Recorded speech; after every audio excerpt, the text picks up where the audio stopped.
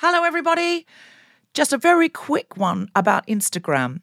If you're on it, Meta, the parent company, is reducing the number of political posts visible to users on their feed. This is a real thing, not a hoax. So go to your Instagram profile, tap the 3 horizontal lines in the top right corner to open the Settings tab, scroll down to What You See, click on Content Preferences, open Political Content, and turn on Don't Limit Political Content. That's an option. Otherwise, you won't see almost anything we post because we are deemed political.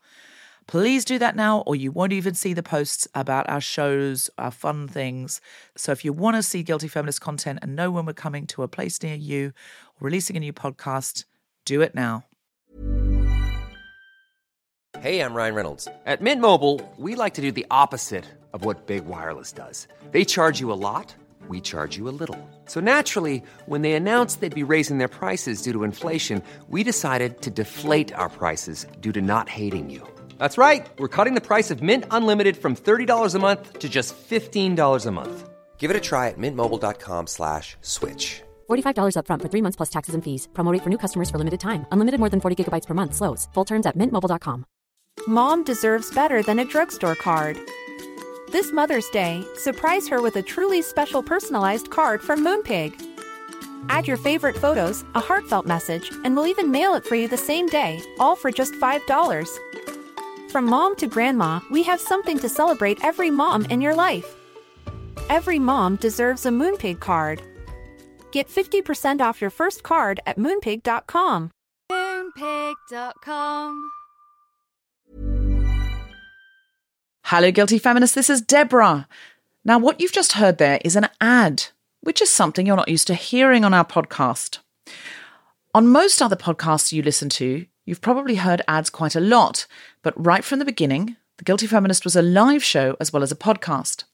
And that meant we earned money from the box office, and we could use that to pay our contributors and keep the podcast going, even as it took up more and more of our time. The pandemic changed everything. We've been able to do only a few live shows here and there over the last 18 months. And our upcoming Australia-New Zealand tour has had to be postponed. And we just don't know where live is at the moment. So it's completely destroyed our business model. Our Patreon supporters have been amazing, but even with them on board, it's been harder and harder to keep the podcast going in the way that we want to. But the good news is, Acast have come to our rescue. They've offered us an amazing deal, which will keep the podcast going for at least the next 2 years. So we hope you will be on board with the ads in return.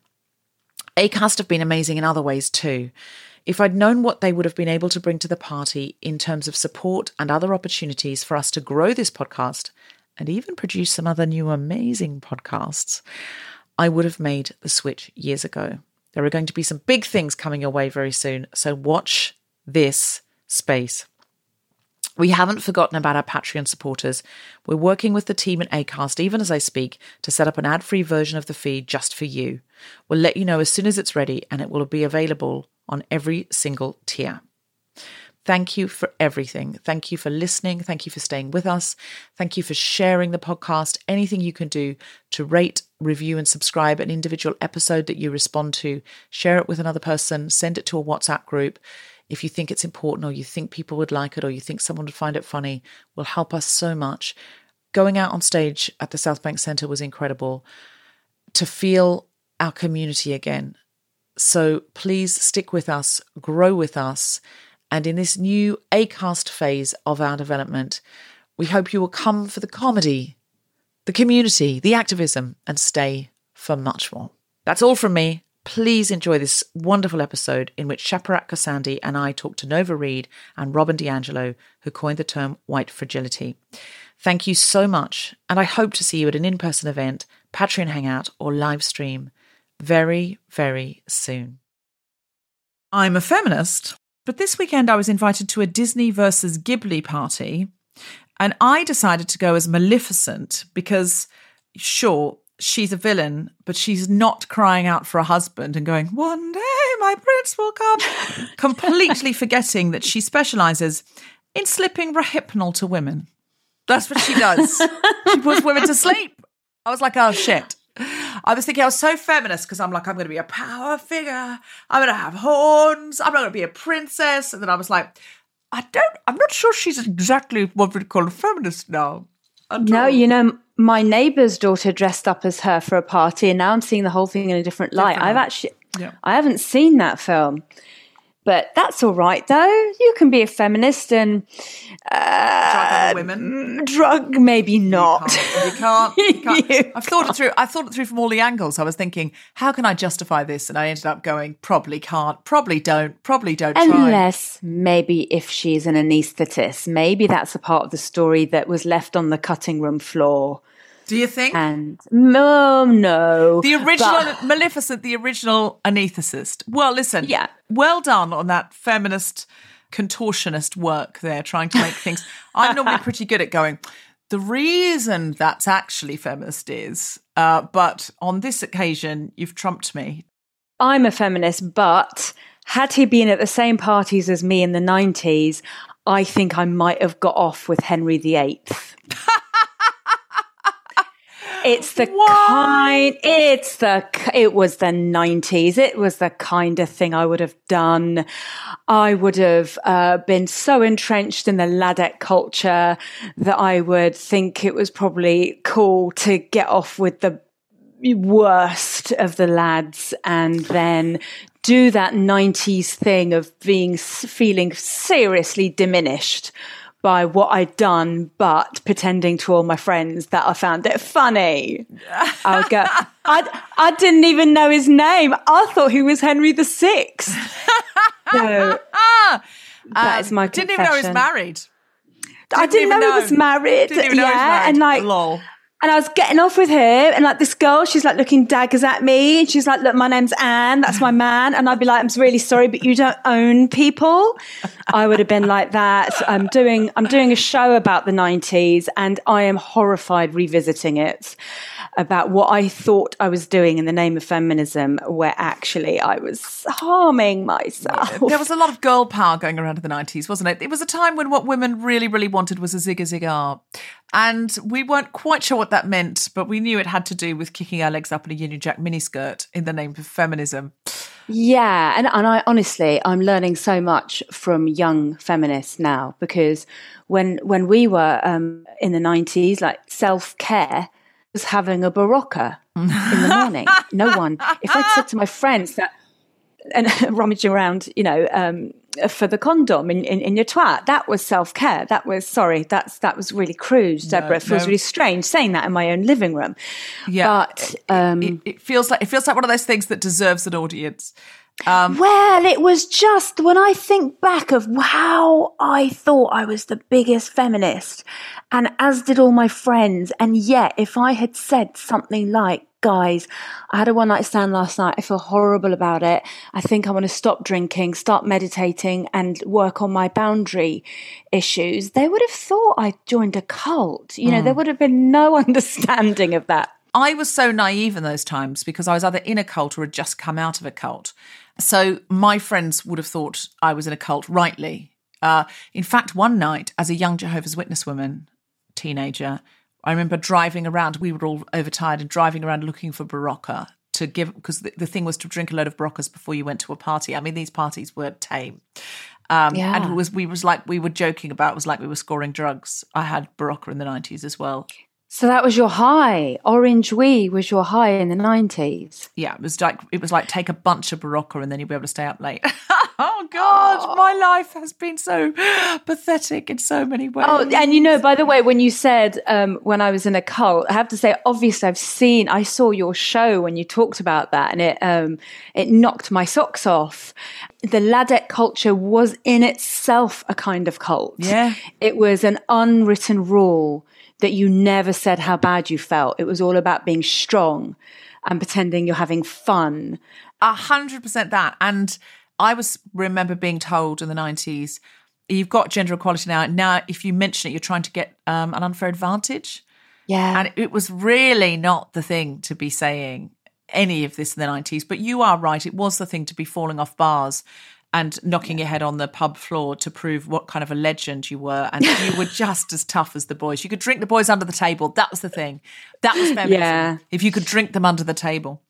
Yes. I'm a feminist, but when people asked me at the Disney versus Ghibli party where I had got my Maleficent black velvet purple satin cape, I said, Despicable Daisy does all my cloaks. And I said it very seriously, and people just roared with laughter at me. But she does do all my cloaks. I don't know what to tell you. Despicable. I'm just writing this down because I'll forget. She made me a big show, a tour show one, green velvet with GF or Guilty Feminist in purple sequins on the back. And she's now made me a lighter, more party Guilty Feminist sequined one because it was too heavy for your average. You couldn't go out on a Friday night and it was for a show, but it was a great cloak, stage cloak. But then I did need a sort of lighter, shorter cloak. And I now have a Maleficent cape as well. The only other woman I've seen wear a cloak on stage is Madonna. And when she tripped over it, clearly not made by Despicable Daisy. She is so adamant about that. Madonna is a feminist, but if you say that she tripped over her cloak, she will get very angry. She says, somebody stood on it. I did not trip. I was where I was meant to be and they weren't where they were meant to be. I imagine that person got very fired. She probably fired them and then rehired them to fire them again. Self-deprecation isn't her thing, Madonna. I felt that because she was like the, female icon when I was a kid, and I never related to her because I quite like self-deprecation. I like to sort of sit around and discuss flaws and what a twat you've been, and women who were just poised and really sure of themselves used to intimidate me. Maybe that should be an I'm a feminist. I think so. I'm intimidated by poised women. Poised women intimidate. I know what you mean about Madonna, though. She's very, but she's part of that, pre-90s sort of admit no weakness. Yeah. It's a systemic thing. I'm a feminist, but sometimes I tell my children that the cat is looking after us all because he's the man of the house. Oh, wow. There we are. I have done that. What's the cat's name? Oscar. Oscar the patriarchal, maybe the patriarchal pussy there we of are. Your house. The patriarchal pussy. That's got everything in it. Yeah, so I've had Oscar for 11 years since my son was 3, and he's been to 3 different houses with me, and he is as loyal as a dog. And he always sleeps on my bed. When I had my little girl on my own, Oscar never left my side through all the night feeds. Oh, and Oscar. Oscar's amazing. And I actually used the term man of the house, and I elevated Oscar's status by maybe it's using his gender. patriarchy. The patriarchy. You know what? We will not smash the patriarchy. Because pets are amazing for this. I'm a feminist and I have 2 girls and a boy, cats, just to keep the ratio down for Tom. I do need Tom to be outnumbered. Tom Selinsky, my husband. He needs to be outnumbered. So at the moment, the ratio is 3-2, and I'm comfortable with that. I'm a feminist, but today was my wedding anniversary, and I only remembered when Tom Selinsky, my husband, sent me flowers, and I thought, am I just a bad person that I have forgotten my wedding anniversary? Or am I a good feminist because my identity is not tied up in my marriage? Yes. Well, first of all, happy anniversary. Thank you. I'm doing the Guilty Feminist podcast for it. That's our date. I mean, date night. He's producing. I'm talking to you. Well, I think, I feel blessed to be a part of your special day. Is it a special one? How many years has it been? 2008. So what is that? 12, 13? That's 12. A long time. I think after 12, 13 years, you can forget. Yeah. It's the unlucky 13th. Tom's going to make me supper after this. That'll do. You know what? You've been together Dragon's Den. 24 hours a day for nearly 2 years, and so you haven't had that time apart. So maybe now we're out of lockdown, I think it's perfectly acceptable. Should be going out without each other. We've had an anniversary year, really. No, we have had a nice time in lockdown. I will say that. And Tom's going to make me supper later. It'll be fine. But I was like, how can I justify having forgotten my anniversary? I know. I'm such a good feminist. I'm not owned by the institution of marriage. Is it the first time you've forgotten it? Do you know, once I forgot, we both forgot, we were on a plane, and he passed me a note saying, you were so beautiful. And then we remembered it was our anniversary. And I said, if we forget our anniversary, but you're still sending me notes saying you were so beautiful when you don't even think it's anniversary, then we don't need to worry about anniversaries. That's what I said. Oh, I'm a feminist, but I hear that story, I want to cry. And I really hope one day a man passes me a note on a plane and says, you're beautiful. It will happen, but will it be a man you know? That's the question, isn't it? It might be a woman. Oh, it might be the way you meet your partner. Maybe, because again, I'm a feminist, but, and I still think I'm thinking one day my prince will come. You're bisexual though, Shaparak. So okay, so I am a feminist, but I still have so much internalized homophobia that I feel extraordinarily shy chatting to women that I fancy. I think it's the way to go if it's an option, honestly. I mean, just think it through. If you can date women, it's sort of madness not to. So I think what we should make a project is over the next few years for you to, this is me absolutely imposing this on you, how dare I, but to iron out your internalized homophobia so that you can have a lovely partner who's a woman, because frankly, women are more evolved generally. Well, do you know what I found when I came out as bisexual? And I didn't really come out as bisexual. I just started going out with a woman. Some of my straight cis female friends were just not cool. They were, and I've said this to their faces since. It's like, it's just not cool to suddenly go, oh God, like, have you ever fancied me? And that's all they need to say for me to crawl back in the closet, because you just don't.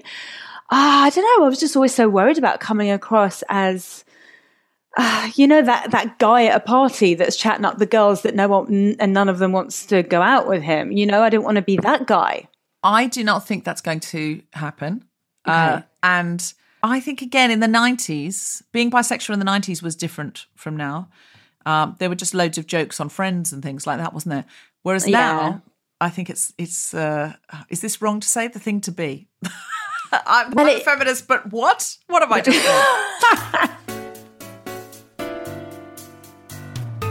From a variety of bedrooms and kitchens via Zoom, the Spontaneity Shop presents The Guilty Feminist with me, Deborah Frances-White, guest co-host Shaparak Khorsandi, and our very special guests Nova Reid and Robin DiAngelo, talking about getting comfortable with being uncomfortable. Woo! Yeah. This is The Guilty Feminist, the podcast in which we explore our noble goals as 21st century feminists and the hypocrisies and insecurities which undermine them. I'm Deborah Frances-White. With me is Shaparak Khorsandi, and we are talking about getting uncomfortable with being uncomfortable. I'm slightly uncomfortable using your name, Shaparak, because I've always known you as Shappy, so I'm getting used to it. So I'm trying to use it a lot so it gets comfortable, because the only way to push past discomfort is to just do the thing. Right? Absolutely. And you know what? It was quite uncomfortable telling people that that's what I want. So when I told my publishers, they were really uncomfortable because I told them too late for my real Shaparak to be on the cover of Kissing Emma, my new novel. And then the onus was on me to make them feel okay about that. It's like, it's okay. I've been Shapping for 20 years, but next time I'll be Shaparak on the cover of my book. And so that looking after people is very much how I feel about my using the name that my parents gave me. Yeah. It's interesting. I have known you for many years, as has the great British public, as Shaparak Khorsandi, famous comedian. Now, Shaparak Khorsandi, famous comedian, who already has this enormous sort of following and brand, it seems like a risky move to change your name at this point in your career. How long have you been doing comedy? I've been doing comedy for over 20 years now. And you've been very successful for a bunch of that time. I have, and I've always been Shaparak Khorsandi. What's happened? Tell us about this. Well, Deborah, let me tell you, I was very much inspired by Thandie Newton taking back the W in her name. And when she did that, You know, when I didn't even know myself how much I'd compromised my own identity. So I was named Shaparak, which means butterfly in Persian. And then I was teased at school. So in the 80s, it was just not the thing to have a foreign name. Everyone abbreviated it. And I got teased mercilessly when I went to high school about my name Shaparak. It was all Shabaranks, Shark Attack, Shit Attack, Shipwreck, all sorts of stuff. And I wasn't having a good time at school. And it felt like my name was said in an antagonistic way to me. Like, oi, Shaparak, you know, you're so lame, or Shaparak. It felt like an insult.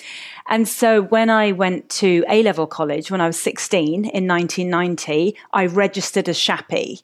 Shappy felt easier to say. It was kind of cute.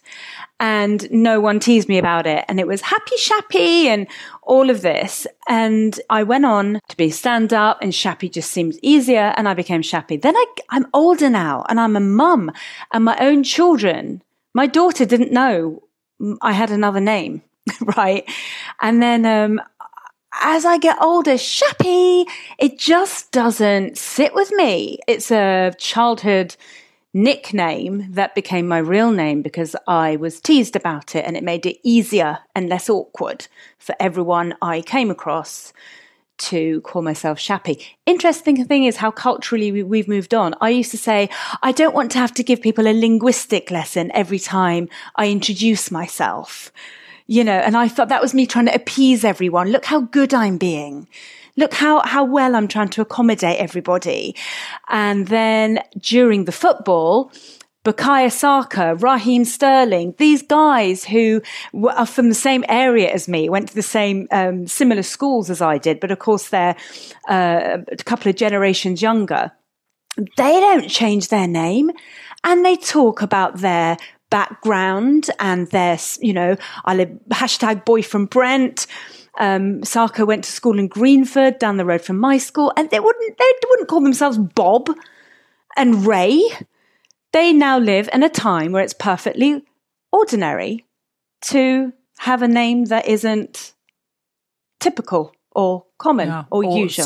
Super accessible to white people, or absolutely, and white people feel comfortable. I didn't give my own children Iranian names because I didn't want them to go through what I went through, but actually they wouldn't have gone through what I went through because we're all moving forward, and I felt it's important that never mind my brand. I've never been a businesswoman. I am Shaparak Khorsandi, and, you know, I'm perfectly happy to be called Shappy. You know, it's like being called Andrew and Andy. I'm fine with that.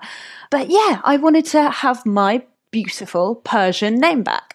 Well, good on you. I'm so thrilled that you've done that. And I think it's a beautiful name, Shaparak. And Thank you. I think it's so elegant. And I think you're right. There was a lovely quote that you said to me earlier today from Dirty Dancing. Yes. So that first scene in Dirty Dancing, when at the age of 16, she said, it was the summer when everyone still called me baby and it didn't occur to me to mind. And when those young footballers talked about their heritage with such pride, despite all the racism, I thought it's my duty to reclaim my own identity. And that's why, you know, I learn from younger people because culture moves forward, and I'm running up behind them. Well, I'm really glad that it's occurred to you to mind. And that leads us brilliantly into our guests for today.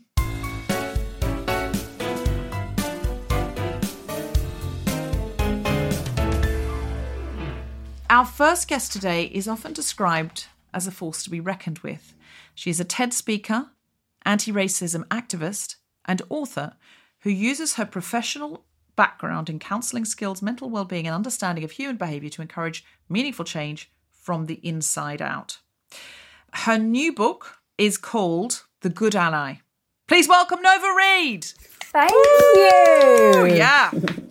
She is joined by a consultant, educator and facilitator who has worked for over 20 years on issues of racial and social justice. She is well known for coining the term white fragility and for her best-selling book of the same name. Her new book is called Nice Racism. Please welcome Robin DiAngelo. Woo! Thank you. Okay. Hello, Robin. Hello. Hello, Nova. Hi, good to see you. Good to see you too. Thank you both for joining us. I am so excited, Nova, to read your new book. It's on pre-order, so I've pre-ordered it. Thank you. Can you tell us what made you write the book and what it's about? The cheeky answer is white supremacy. The more in-depth answer is I used to deliver race inclusion workshops, and I was working with a creative agency who was really struggling with they're a feminist agency as well, actually, called Patchwork, and they were really struggling with matching their words with behaviour. And so we were helping them be more comfortable with race inclusion and just to really explore what was going on. And whilst I was going through Momentum, another person walked through the door at their office that I thought was a member of staff. And they happened to be just sharing desk space. And it's an open plan office, so they could hear what I was delivering. And they said, you can't sit there, Nova's teaching today, but you'll be more than welcome to join in the workshop if you would like to. And she potted off and said, no, I've got things to do. And she heard me start speaking. And within 10 minutes, she came trotting over again with a notebook and said, I would really love to join if that's okay. So I delivered a 3-hour training session. And at the end, she handed me her business card and she said, the publishing industry really needs your work. And I would love it if we could have a conversation and meet. So we exchanged details. And she said, have you ever thought about writing a book based on your training?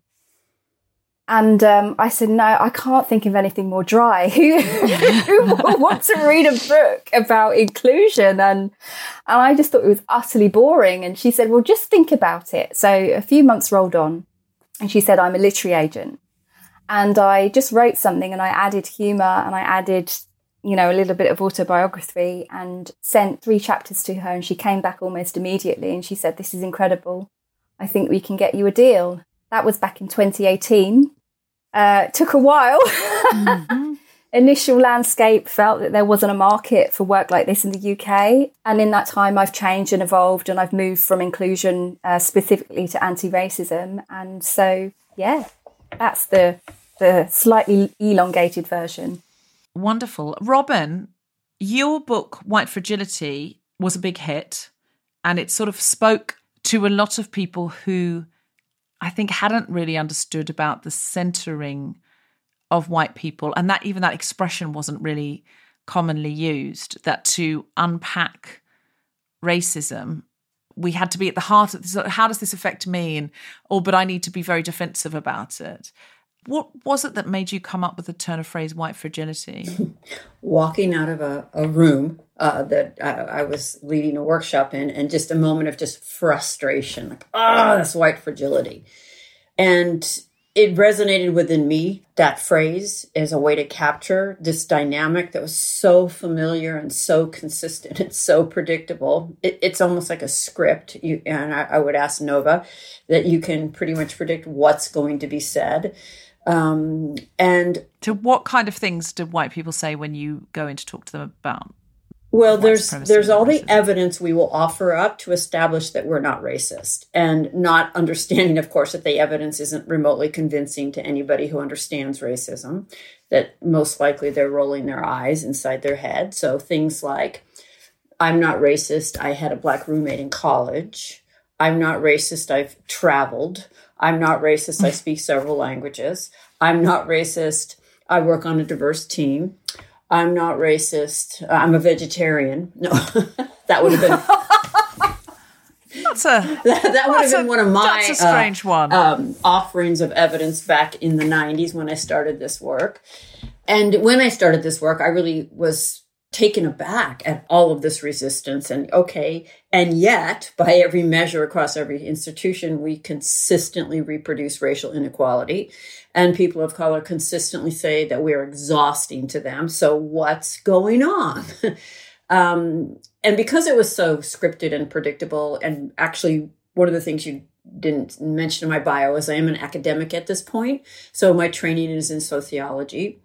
And I just began to put it together. How do we pull this off? How do we proclaim that race has no meaning in societies that are just profoundly separate and unequal by race? What is the outcome of most white people unable to answer the question, what does it mean to be white? That's not benign or innocent or neutral. And I had just gotten better and better over the years at unpacking that, breaking that down in a way that white people could hear. And being an insider, right, there is this kind of place where it's harder to deny when someone who shares your experience is naming that experience. So Nova, what I wanted to ask you about is, I know one of the things that you cover in your book is why white people are uncomfortable to admit how we benefit from systemic racism. Can you speak to that a bit and unpack a little bit what's in the book there? Part of the approach I take is around getting curious about our discomfort, and when agitation shows up in our body, when we start sweating, when we overheat, and getting really curious about the signs that our bodies are trying to communicate with us, because our bodies are really wise. So part of me wants to deflect back. And if you've experienced that discomfort before, Deborah, or even Robin, and just ask you what you think that is. And then... I'll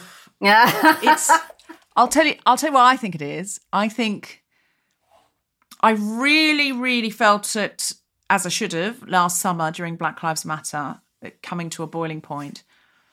It was this horrible feeling that you were, because, my close black girlfriends were in so much pain. They were kind of radiating pain. And the only way I can describe it, it was like, when you can feel the heat of someone's sunburn, if you hover your hand above their arm, it was like that.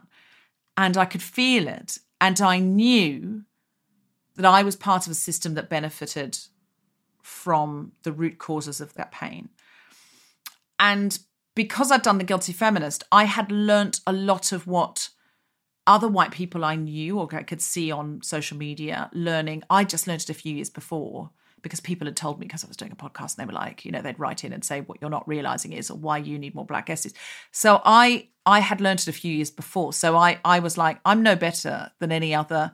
A lot of people saying, well, you're such an ally. Blah, blah, blah. I was like, I am no better. I learnt this a couple of years ago. And I'm sure we get things wrong all the time. But I remember feeling so deeply nauseous, agitated day and night. Have I let my friends down? Am I going to be accused of something? Am I in the wrong, even just by, what should I do? Like panicked and nauseous. And I remember thinking, oh, this is really good. And a lot of other white people saying to me, I don't know, everything I do is wrong. I put the black square up and I'm performative. I don't have the black square up and I'm silent. My silence is violence. Everything I do is wrong. And one of my very close friends, who's a black British woman, she said, I was laughing with a black friend and we were saying, white people really can do no right at the moment. Whatever they do is wrong. And I said, it's really important, because I think what it is the emotional power base is not with us for 2 weeks. And now imagine that the legal power base is not with you, the fiscal power base is not with you, the judicial power base is not with you, and the emotional power base is not with you. Imagine that. It's shit, isn't it? Like, it's shit, just this tiny taste of it. And that's why I think discomfort is so important. But for me personally, I think it's, I'm benefiting. I've benefited. I'm probably wrong. The things I've said in the past, I've made people feel uncomfortable. I'm a part of this. I'm part of the problem. And I think, underneath all of that there's a lot of collective shame that happens with racism. There's so much, particularly with a UK slant, there is so much about our colonial past that we don't even acknowledge, let alone address. And we carry the weight of that. So it's not just what we're experiencing as an individual, we're carrying the weight of collective shame. And we end up going into this state where we're thinking about ourselves. And I'm saying us as in everyone. We're thinking about our perception. We're thinking about what we did or didn't say. We're thinking about how I might have caused harm, how I might have got things wrong. And in the meanwhile, there's black friends, brown friends, people of colour who are suffering. And we forget to turn our attention and our empathy to the people who need our help. And I think that's the element. If you want to be actively anti-racist, there is no way in hell you can be engaged in this change without experiencing discomfort, without experiencing shame, without experiencing guilt. Like, trying to avoid all these things is kind of reductive, and like, you will experience those. And so for me, it's like, get comfortable with it, because you're going to have to hold this stuff. You're going to have to be with this. You're going to have to reconcile some parts of our behavior or parts of our humanity that we may have inherited or we may enact, might not make us feel pretty. And we have to be with the dark parts of our behavior and to move through them. And so for me, it's like, I welcome that. And it's something you have to look at. I don't think you have to carry it day and night so that you're paralyzed and can't do anything to change it. But you have to look at it. You have to sit in it.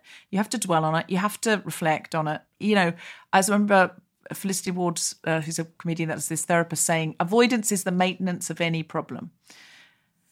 And while we sit and avoid it and go, I just don't want to look at it because it's ugly and it's embarrassing and it's shameful and I don't like feeling those things, we maintain that problem. You maintain it. And it's ultimately healing work. And with any kind of healing, like, you can't bypass it. You have to go through it. And you have to have the courage to do that and the desire.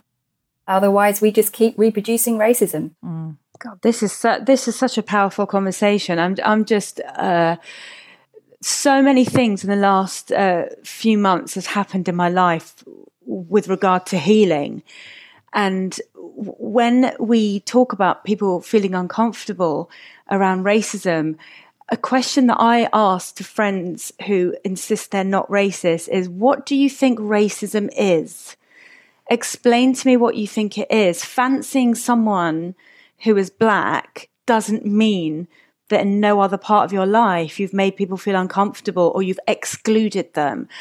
And so to actually talk about racism isn't just, duffing someone up in an alleyway because they're a different colour to you. Or using racial slurs. I think that's what people think. They think using racial slurs. Absolutely, yes. Robin, your book is called Nice Racism. What's that? I have so many thoughts on this conversation. Just a few comments on what was just shared. The status quo is racism. It's not an aberration. It's the norm. And as a white person, I move through societies in which the status quo is racism in racial comfort, virtually 24/7. So let me just pause there. I am comfortable in a racist society as a white person. So we are not going to get where we need to go from a place of white comfort. And I wonder why white people think we could address racism and remain comfortable. And it functions as a kind of entitlement. I come to feel entitled to be comfortable. And so there's been some kind of breach in the social contract here if I am caused to be uncomfortable, right? And so we have to change the way we understand it. And I so appreciate Shaparak. Perfect. Your point there, right? I cannot tell you how many times I have seen some YouTube video that, can you believe Robin DiAngelo says all white people are racist? And I always want to just say, do something for me. Just take a moment to actually reflect on, how do you define a racist? I think white people rarely think critically about what that is. And I think most of the definition is going to come down to individuals who consciously don't like people based on race and intentionally want to hurt them. You couldn't come up with a better way to protect systemic racism than that really incredibly simplistic understanding, which guarantees defensiveness and guarantees that most white people will exempt themselves from any part of the problem, right? Because, I'm really clear I have perpetrated racism across my life. And I'm also really clear, not once was it intentional or conscious, but it still created harm. So I make a provocative claim in White Fragility, which is, I think white progressives like you and I, Deborah, likely cause the most daily harm across race. And I get asked about that a lot. And so Nice Racism is really answering that question. How do folks like us identify as feminists? I proudly identify as an angry feminist and have for most of my life. So, how do we do that? Because odds are, Nova, you can check me if I'm wrong here, you're probably not hanging out with white nationalists. But No. No, but to say that, there is and I say this with full consciousness, there is an element of me that would prefer to deal with a white nationalist because I know where I stand. I can create boundaries, I can create measures to avoid that. But day in, day out, dealing with it from friends, co-workers, people in the street, it's very different. It's a very different dynamic. Yeah, and I appreciate you saying that and us hearing that, because that's really consistent with what I have heard from Black people. Like, I know where you're coming from. It's on the table. But it's so much more insidious and harder to get your hands on. So I was thinking about, Deborah, the question that just has never failed me in trying to unpack this is not, is this good or bad, right or wrong, but how does it function? So how does our guilt and our collective shame end up functioning, regardless of what's driving it? If it functions to have us avoid or be really careful or focus on ourselves, it's functioning to uphold racism. So we have to push through it. So when we say, oh, I'm not sure I want to have that conversation in the office, it's going to upset people, or maybe we should do this a bit more tactfully, or maybe we should do this sans confrontation or whatever, what we're doing is do you mean we're sort of putting the comfort of white people over the humanity of Black people? Oh, 100%. Definitely. And then we come up with these guidelines for the conversation, which are really assume a shared experience in the room and don't account for power, right? So assume good intentions, right? Which basically means assume that I'm not racist, even as I say and do those racist things, right? When you're ready to pop the question, the last thing you want to do is second-guess the ring. At BlueNile.com, you can design a one-of-a-kind ring with the ease and convenience of shopping online. Choose your diamond and setting. When you find the one, you'll get it delivered right to your door. Go to BlueNile.com and use promo code LISTEN to get $50 off your purchase of $500 or more. That's code LISTEN at BlueNile.com for $50 off your purchase. BlueNile.com, code LISTEN. Mom deserves better than a drugstore card. This Mother's Day, surprise her with a truly special personalized card from Moonpig. Add your favorite photos, a heartfelt message, and we'll even mail it for you the same day, all for just $5. From mom to grandma, we have something to celebrate every mom in your life. Every mom deserves a Moonpig card. Get 50% off your first card at moonpig.com. Moonpig.com. Ryan Reynolds here from Mint Mobile. With the price of just about everything going up during inflation, we thought we'd bring our prices down. So to help us, we brought in a reverse auctioneer, which is apparently a thing. Mint Mobile Unlimited Premium Wireless. How to get 30, 30, bit to get 30, bit to get 20, 20, 20, bit to get 20, 20, bit to get 15, 15, 15, 15, just $15 a month? Sold! Give it a try at mintmobile.com/switch. $45 up front for 3 months plus taxes and fees. Promo rate for new customers for limited time. Unlimited more than 40 gigabytes per month. Slows full terms at mintmobile.com.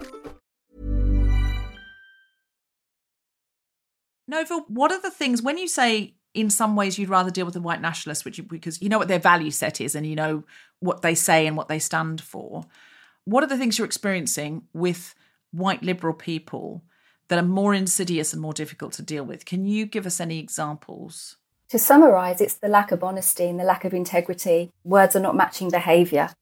And that's very difficult to be around. If you're, say, you're wanting to be anti-racist or you're wanting to learn how to reduce causing racial harm, but you're continuing to perpetuate racial harm, or you cannot receive feedback on racism when somebody tells you that you are causing me harm right now, please stop. And then it becomes about blaming and bullying and we're the problem, we're the issue, we're being oversensitive, it's explained away, it's minimised, it's passed away as a joke. So I think that's the real issue. It's not that we don't expect there to be racist comments or racist behaviour or for people to be perfect individuals, but perfection is a function of white supremacy as far as I'm concerned. It's not real.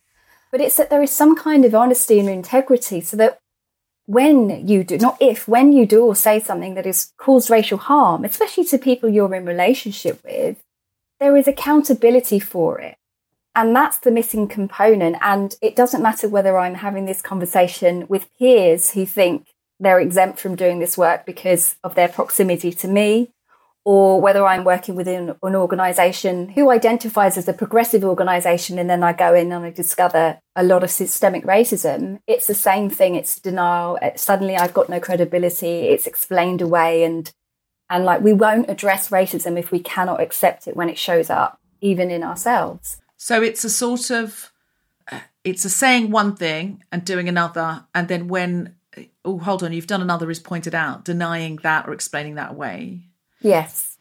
Is this something you identify with, Shaparak, that as a Middle Eastern British woman in comedy? I do. Absolutely, I do. And also I want to make the point that I remember when I went to university, first friend I made there was called Natalia, and we're still good friends, and she is black.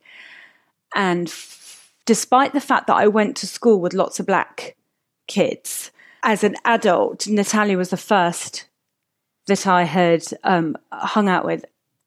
And I didn't know how she was treated. I hadn't experienced what she experienced. Going nightclubbing in Southampton and missing our train, and me saying, let's just get a cab. And she very sweetly and almost apologetically said, we can't. I was like, why? And she was like, well, because I'm black. I didn't know that. I didn't know that. A cab wouldn't stop? A cab wouldn't stop. And also, I would go into a shop and everyone would be friendly to me. Oh, hello, you've come from London. I'd go in the shop with her and they would get up and follow us around. If you're not white, you don't all have the same experiences. Even within my own family, I have fairer skinned members of my family who don't know what their darker skinned children go through. And also at my, Deborah, just talk about internalized racism. At my school in the 80s, that was pretty much a third white, third black, third Asian. As a child, I saw how the black children were, their expectations of them wasn't as high as the white children. And this year, I had a chance meeting with an old teacher of mine at that school, and he said, Shaparak, do you remember me? And I instantly said, it's you. And I said, that school messed me up. And he said, I know. Would you like to meet for a coffee? So I met my old school teacher for a coffee, and all of those things I felt as a child, he confirmed. He confirmed the institutionalized racism at the school that I went to, which, by the way, was the same school as Steve McQueen. He was a couple of years older than me. He's talked about this school in interviews, and he has got an apology for the institutionalized racism at that school. And they stopped him doing art, and he went on to win the Turner Prize. And this teacher, this white teacher, sat with me and said, you didn't fail at school because your parents were foreign and didn't know the ropes, or because you had dyslexia and ADHD. You failed at school because we let children of colour down. And it was possibly one of the most powerful moments of my life to hear that.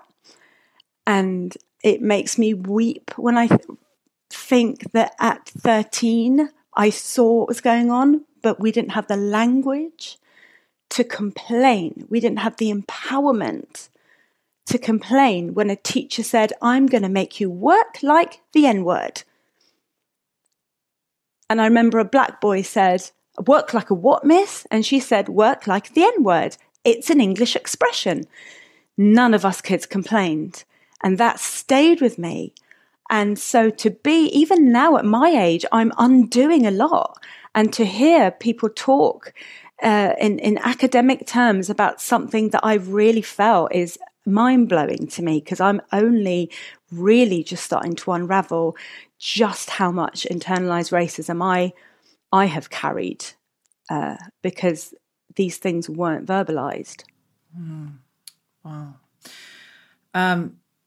That's an extraordinary a piece that you've just told us there, Shaparak, and it I think again demonstrates like how, you're not very old, how recently a lot of changes have been made. I've had to read a book set in the 80s for some work set and written in the 80s. And all I can say is, thank God political correctness went mad, because bloody hell was it awful. In the 80s, it was so bad. And you're just reading it, on every level, it's racism, it's sexism, it's homophobia, it's flat out misogyny. It's just horrifying. And you're reading it going, oh my God, is this what it was? And the idea that it's just been righted in a couple of decades and we're fine now. Yeah. Clearly we're not. And made you feel that we were imagining it.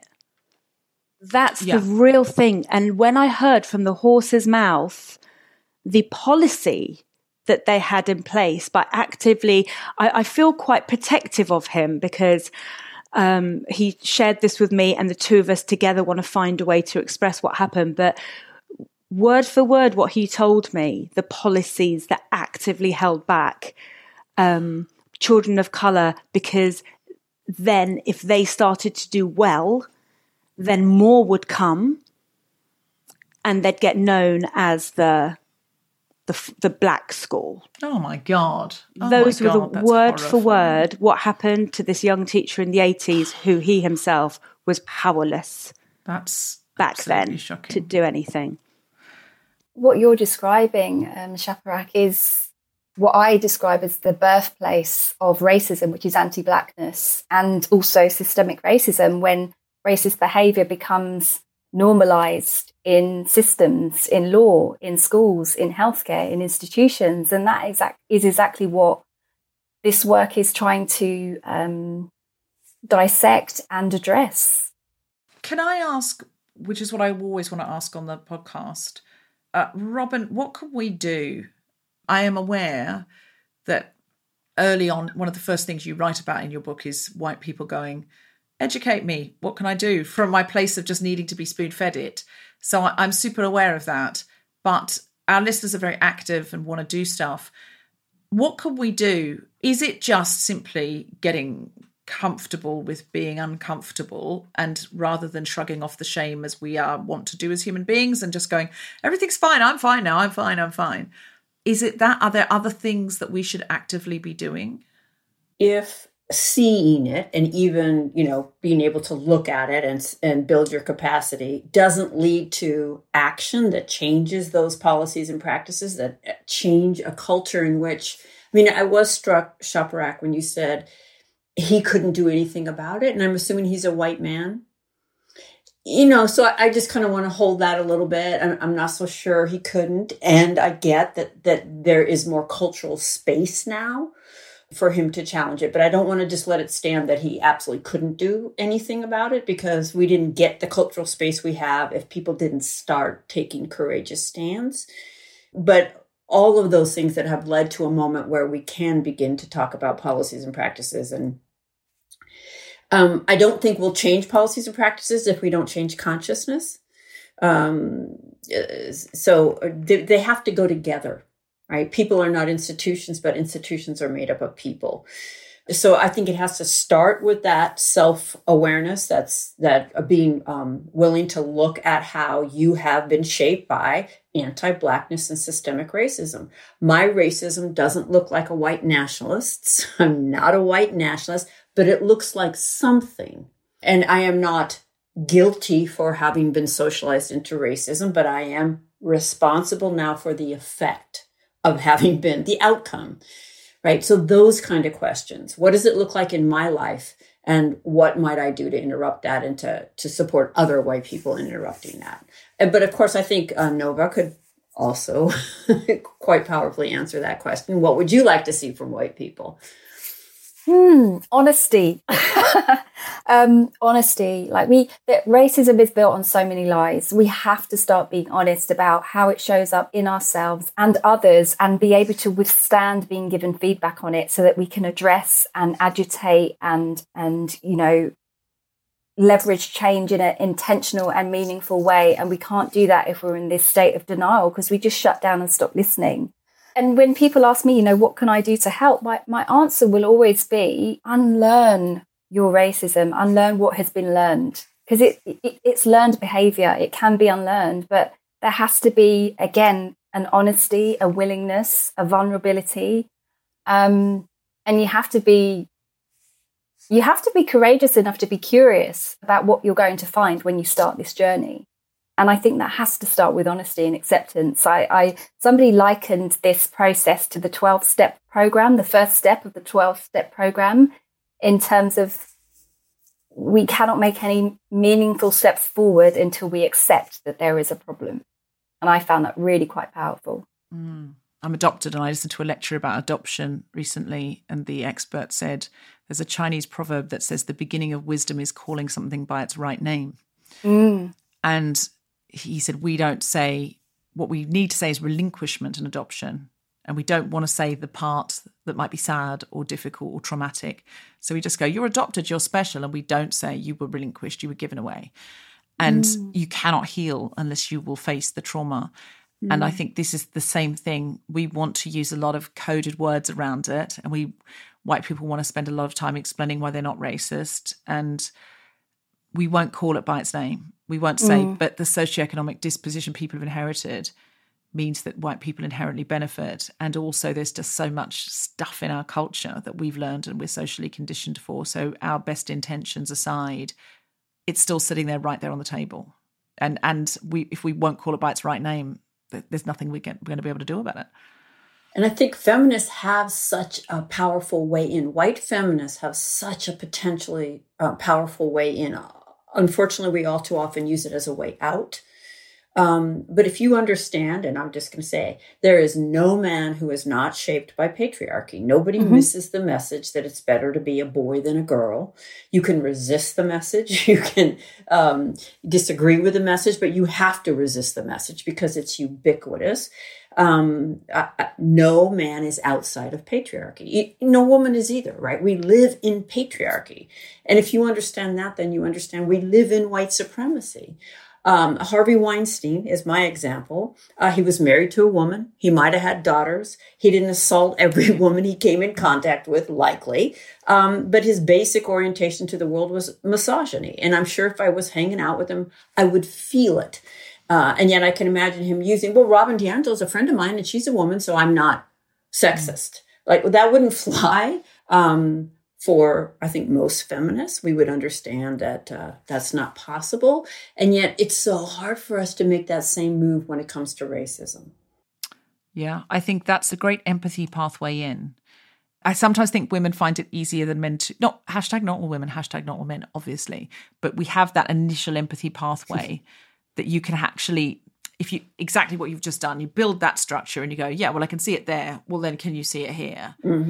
Because you don't want to be Harvey Weinstein perpetuating something and saying she asked for it, Those are terms that this one day I got very frustrated because I noticed that on the radio, pretty much every non-white person who had a show commissioned, it was either a show about their not whiteness or it was political. And that was something that in the comedy world very early on was made clear to me when I submitted a script and the feedback came back as really enjoyed your script about being a life model, but we think our audiences will be interested to know about your Iranian heritage. So it was communicated to me at the age of 24 that if you want a career in show business, this is a hook to hang yourself on. Because we've got white people to do all the other quirky stuff, the more mainstream stuff, but this is what we'd like for you. And these people were regarded as the liberals and the progressives. And in 20 years of comedy, I didn't see a change. And I bought a puppy and I took my puppy and I went to the offices of a bigwig commissioner and I explained how I felt. And she was extremely defensive. And I had to say, this is, just imagine you're a bloke and I'm talking to you about the Me Too movement. Like, you're going to feel a bit uncomfortable. And I don't want to feel like I'm accusing good people of doing bad stuff. But this is the reality. And it's still affecting non-white comics now. And we don't become family. We don't become anchors. We don't become part of the furniture. And we would like to be. We are on a conveyor belt. Here's the next one. Here's the next one. And because it's show business, it's hard. I found it hard to talk about because it sounds like you're going, but I want my career to go better than it is. But then I thought, I'm at an age now where I'm fine and I can talk about the newer people coming up. And I want to see which one of them is going to be anchoring a show rather than, and here's somebody who's from this background.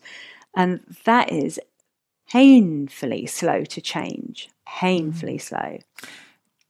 When you compared it to the Me Too movement, was she more open? She did get that. I felt like I had to tread so carefully. I don't want her. She actually brought the head of their PR to the meeting. I was like, wow, this is just a cup of tea. And I brought the most disarming thing in the world with me, which was I was going to say, did the puppy play in? Were you able to use the puppy to build a bridge? Well, it was a blonde puppy, a golden retriever. So I thought, we have common ground. I have a very privileged dog here. And I had to tiptoe around it. And I really felt, and I didn't tell anyone what I was doing. This wasn't something that I told other comics that I was going to do. I just quietly went and said to a mate, all these non-white comics that you have commissioned, let them carry on, because that's not what happened to my generation. And now I have nothing to lose. Now I'm fine, but this is still happening. Let us talk about life modelling. Let us talk about other experiences in our life that aren't to do with our skin hue in comedy. We're not academics. We're comics. Let us be silly. Let us be part of the gang. Let us be human first. And that's the thing is, I feel as if you are not of the most homogenized group in comedy is the thing I know about, and television writing. If you are not of the most homogenized group, your identity comes first and your humanity comes second. So again, as an empathy pathway, and it's nowhere near as bad, obviously, but I will be asked to write for women things, for lady parts, for, I'm not going to be allowed to write a drama about Mark Twain or ever. It just would never go to a woman. And I think that's exactly what you're talking about. I've got friends who very recently, like in the last year, been told more of your ethnically diverse mother in this, please, so that we have a funny accent, basically. That's what they want. They still want that. And it's not changing. That's not changing. And it's still frustrating women of colour and ethnically diverse backgrounds. And I'm sure men too. Nova, did anything Shaparak say there chime with you? Yeah, absolutely. Ultimately, racism has caused and continues to cause so much dehumanization. What we're doing in anti-racism is rehumanizing one another. And that starts from, Shaparak deciding to reclaim her name and also part of her humanity by being called and being addressed by the name that her parents gave her. There is so much, you mentioned earlier about there's so much, we have to call something by its name. And that just feeds into so many different areas with this around claiming our humanity, belonging, being better citizens and humans to one another, and being able to name things as they are, to be able to name racism when it shows up, to be able to be honest and be able to name about. There's something that comes up with my students who have worked with me and then have gone on to start teaching anti-racism. And they feel very confronted when money is then exchanged. Should I be taking this money? Is it my place? And one of the things I say to them is, because on the flip side of that is I often have to jump hoops to prove credibility, to prove validity, to prove worth around my expertise, whereas they are automatically seen as right and trustworthy and right. And I'm like, but that's the racism. So it's very, very important that we're able to name that as well, to be able to name when we find it easier to learn from somebody who looks like us, who is white, than somebody who is black or brown. And so I think it's honesty, because that rehumanizes the whole experience for me. Mm. Oh, honesty. It's so, I think a lot of people still don't get it, and they honestly think, I've done nothing wrong, you're arguing with the past, etc., etc. And the ones that do get it, it's very difficult, to be honest. It's a challenge, and it's something that we have to keep working towards. It's all of this is about all of our humanity. It's all of us, right? My Buddhist teacher, Angel Kyodo Williams, says something along the lines of our liberation is bound up in one another's, and there's lots of different variations of that in African proverbs. And in terms of Black people and other people of colour who may participate, it has a different function, because that's often as a form of self-preservation in terms of changing name, in terms of making yourself smaller, so to avoid being called the angry Black woman or being caused harm. So it functions in a different way in terms of survival and assimilation. But ultimately, yes, it does reproduce it. And so we're all caught up in this in some way. And if I have to interrogate my internalized racism, then there's absolutely no way that people who are racialized as white have come away unscathed. Robin, I know sometimes there is a criticism levelled at you that you are a white person centering yourself in this space, and is this your place to talk about this? And I thought what you said in your book, Nice Racism, was interesting on this. Could you speak to that a little bit?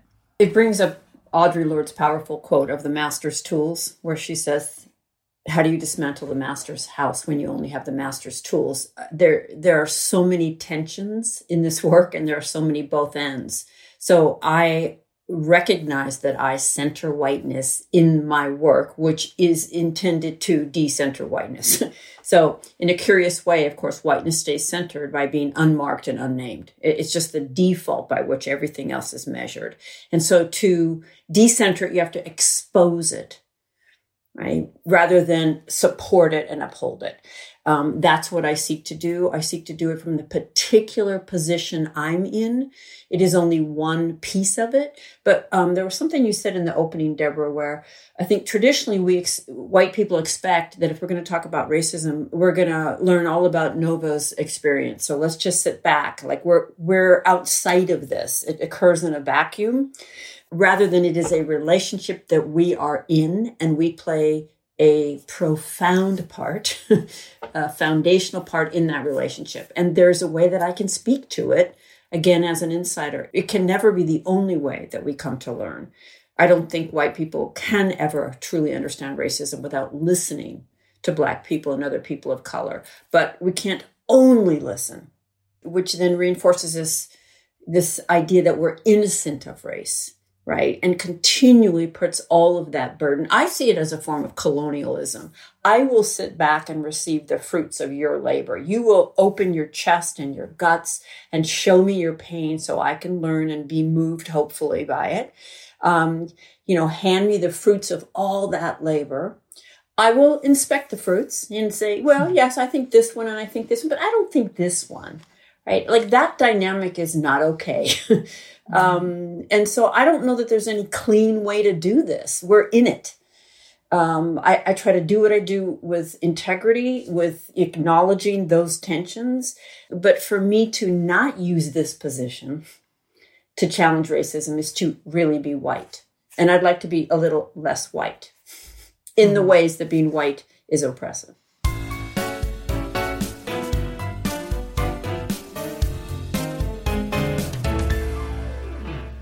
Nova and Robin, I always ask the same thing at the end, and I'm going to put this to you, Shaparak, as well. Is there anything you came to say you didn't get to say, or is there anything you would like to ask one of the other guests? So much. I mean, how long do we have that I would like to ask the other guests? What would you like to ask, Shaparak? Where you come from, where you speak from, is from a very academic point of view. So when the word white privilege began to be used, the reaction to it was quite, what's the word? Negative, because it was taken to mean by people who didn't understand the academic meaning of it to just mean as long as you're white, you're guaranteed to have a better life than any person who isn't white. But of course, that isn't what it means. So how do you think that we can take this discussion out of academia? Because it is at the moment quite is highbrow the right word? Perhaps it is for me because I've got 4 GCSEs. But even I've had that when people started using the word privilege, I didn't know what it meant. And I was too scared to ask, and I had to quietly go and find out because I'm not an academic. So what's the plan? How are we going to take this to everybody and not need them to, not need a big pile of books, reading material in order to get it? That's a good question. Are we in a bubble where we sit around and talk in very academic language to each other? And thank you for putting my question more concise. No, I'm just adding to it. I'm not putting words in your mouth. I'm just adding to it. How do we? It is a problem sometimes that we sit around in sort of liberal metropolitan enclaves, speaking in words with lots of syllables, and agreeing with each other. How do we make it accessible and portable? May I just quickly tell you why this really matters to me? Because in my book, Kissing Emma, Emma is a white working class girl and she's talking to her friend who is a Somalian refugee. And she's telling her Somalian friend, you have no idea what it's like to have no dad, sleep on your grandmother's sofa. And she sees her Somalian friend who has a nice council flat and mum and dad all there for her. My Emma doesn't get white privilege, and they're only 16. And I try and sort of point out that message isn't filtering through everyone. Nova, any ideas? It's a big question, and I want to try and answer succinctly. So bear with it. There was a misunderstanding of what the term white privilege means. The way I have come to understand it is from a civil rights activist called Theodore W. Allen in the 1960s. And it was coined by him after a 40-year analysis that the original term was actually called white skin privilege. And you're looking back through this era, and around the times lynchings were common practice. And in terms of what was recorded, and many weren't, over 70% of people who were lynched were African Americans. And so he was observing this in this time. So obviously, you could say that, there is a group of people who has a societal advantage right now, and they're not being lynched. And there is a group of people who are. And so it doesn't suggest that anyone who is not Black or African American or other people of colour aren't experiencing difficulty, poverty, discrimination, hardship. It just means that they are not implicated and dehumanized because of the color of their skin. So there is a lack of understanding about what it actually means, and also a lack of desire and curiosity to find out. But in terms of, certainly how I approach The Good Ally is I try to bring it back to humanness. And I make a point of saying I do not approach this from an academic standpoint. I will use academia to back up my sources, but I'm going in with human stories, with my experience, with interviews that I've done, with evidence. And I'm starting from there and saying, look, we've got all this academia. And at times we love academia and we celebrate it and we trust in its validity and its credibility. And yet we are still experiencing racism. So it needs a multi-pronged approach. And I think humanizing it is one of those things. And also not ignoring the data and the evidence and the academia that is already there and has been there for so long. Any words on accessibility, Robin? Yeah, I think that my writing is accessible, so I don't know what to say to that. The original article was an academic article, and I turned it into a book and went to a mainstream press precisely to make it accessible. But I would ask that Emma, to think about it as the absence of struggle in a major area of life in which other people are struggling. She is struggling with classism. She is not also struggling with racism. And I grew up in poverty, homelessness, foster care. I didn't go to academia until I was in my 30s. And I still always knew I was white, and I always knew it was better to be white. And I would ask Emma to look me in the eyes and say to be poor and white is the same as to be poor and black. Because if she navigates classism and attains middle-class status, she will not be dealing with racism, but her friend will always be dealing with racism. Just like Barack Obama could be the most powerful person in the world and experience racism that was jaw-dropping. And I would just say, think about the right to vote. Obviously, there were men on board or women wouldn't have the right to vote. But they still benefited from a system that disenfranchised half the population that they didn't have to compete with. Even a minor competing for the scraps didn't have to compete with women also needing to compete with us for the scraps. So that would be my non-academic way to speak to, this idea that somehow it means white people don't suffer or face barriers. Of course we do, but not that one. And not facing that one impacts the outcome of our efforts addressing the barriers we do face. Robin, is there anything you came to say that you didn't get to say? It's not just a matter of being uncomfortable. It serves us not to have this conversation. Our discomfort is not benign or innocent. It functions quite powerfully to protect our position.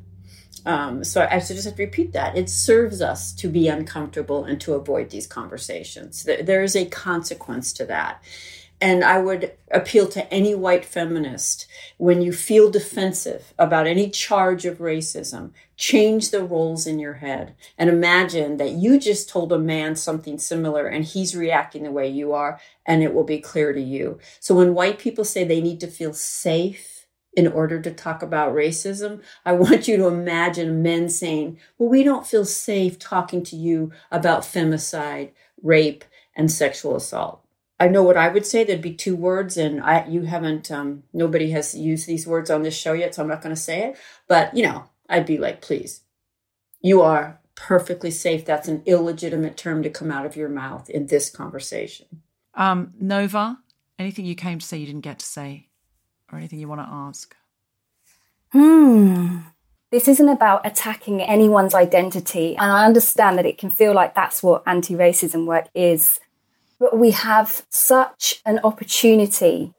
We have an opportunity to create seismic change and be better citizens of the world to one another. And this is an invitation. I say it. Look, I don't have a choice. I can't peel off my skin. For people who are racialized as white, you have a choice. There is an invitation.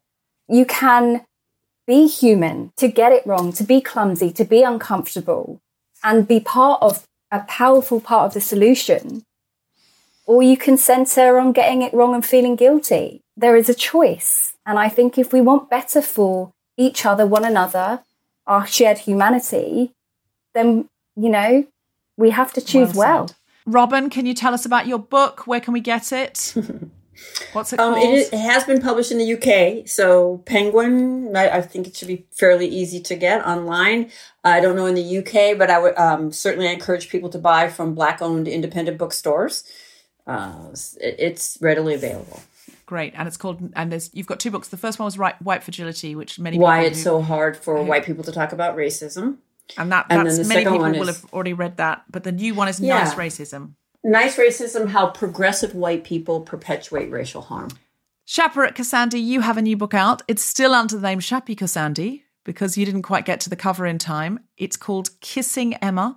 And can you tell us a little bit about that? Yeah, Kissing Emma is a book aimed at the young adult reader, so sort of age 12 up.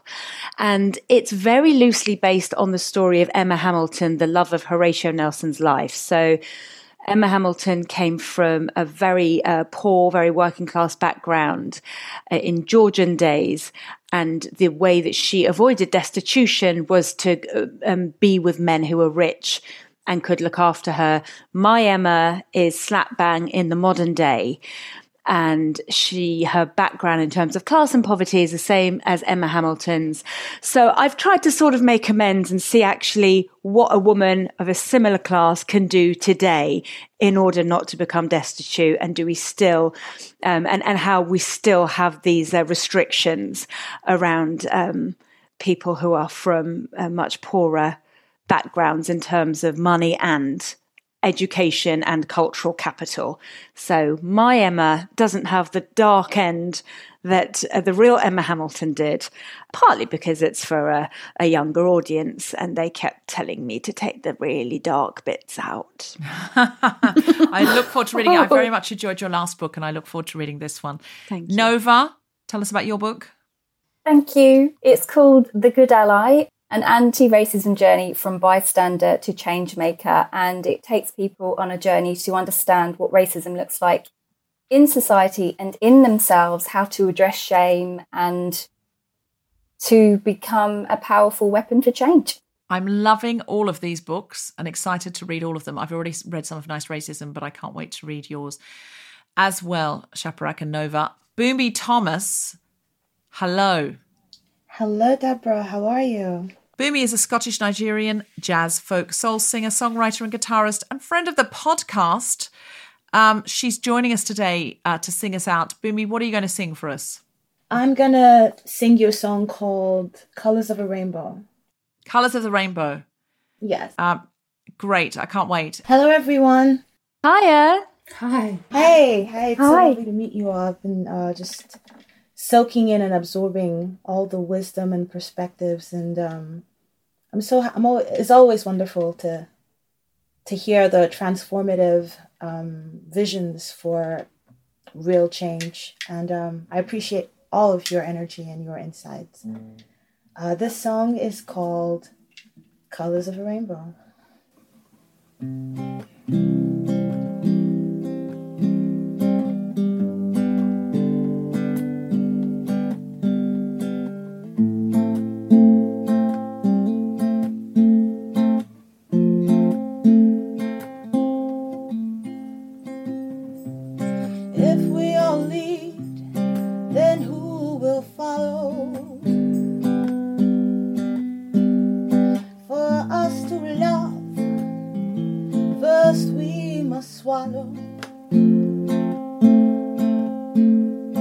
That arrogant and pride that robs us of progression,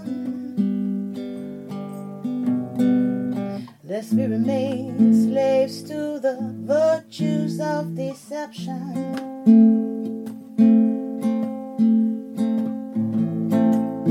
Oh, you should know, yes, you should know. We should know. Yes, we should know that the colors of the rainbow come from black. Oh, towards salvation. And don't look back.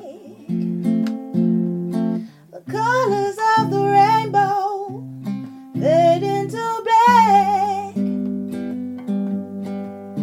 So walk towards salvation and don't look back.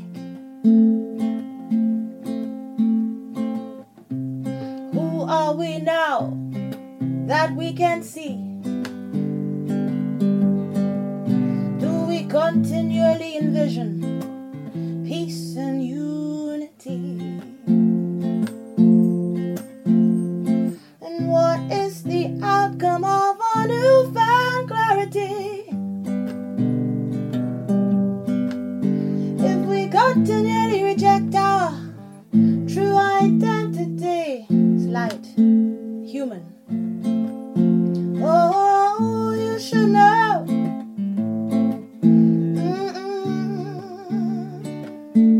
Yeah, you should know.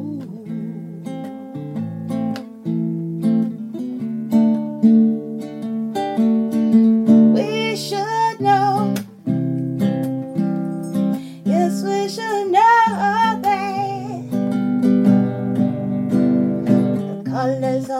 rainbow fade into black. Walk towards salvation and don't look back. Colors of the rainbow fade into black. So walk towards salvation. Walk towards salvation and don't look back. And don't look back. Oh, don't look back. Ooh. Red, yellow, white and blue, they all fade into shades of me and shades of you. Oh, children of creation, all from every soul and every nation, walk towards salvation and don't look back.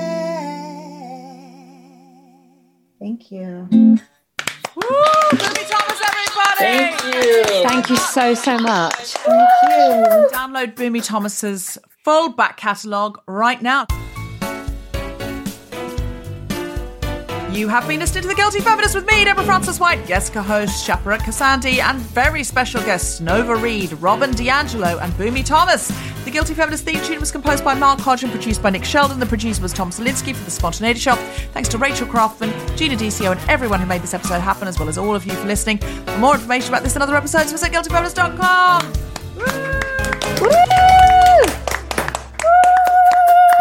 Thank you so much, Robin and Nova. It was so lovely to have you on. You were a fantastic guest. It was such a stimulating conversation. Nova, how is what Shappy's... I just nearly called you by your old name, Shappy. I'm so sorry. I feel like I'm what's the version of misgendering that's misnaming? Misnomering you. It's fine. It's fine. Misnomering you. Nova, what did anything that Shaparak was saying there identify with you, chime with you? I'm going to say that again as a pickup, sorry. How many ways can I fuck up this sentence? Nova, Tom's doing editing scissors in his miming. Nova, did anything Shaparak say there? Even when we're on a budget, we still deserve nice things. Quince is a place to scoop up stunning high-end goods for 50 to 80% less than similar brands. They have buttery soft cashmere sweaters starting at $50, luxurious Italian leather bags, and so much more. Plus, Quince only works with factories that use safe, ethical, and responsible manufacturing. Get the high-end goods you'll love without the high price tag with Quince. Go to quince.com/style for free shipping and 365-day returns. Mom deserves better than a drugstore card. This Mother's Day, surprise her with a truly special personalized card from Moonpig. Add your favorite photos, a heartfelt message, and we'll even mail it for you the same day, all for just $5. From mom to grandma, we have something to celebrate every mom in your life. Every mom deserves a Moonpig card. Get 50% off your first card at moonpig.com. Moonpig.com. Time with you. Yeah, absolutely. The Guilty Feminist is provided exclusively from Acast. Find it wherever you get your podcasts.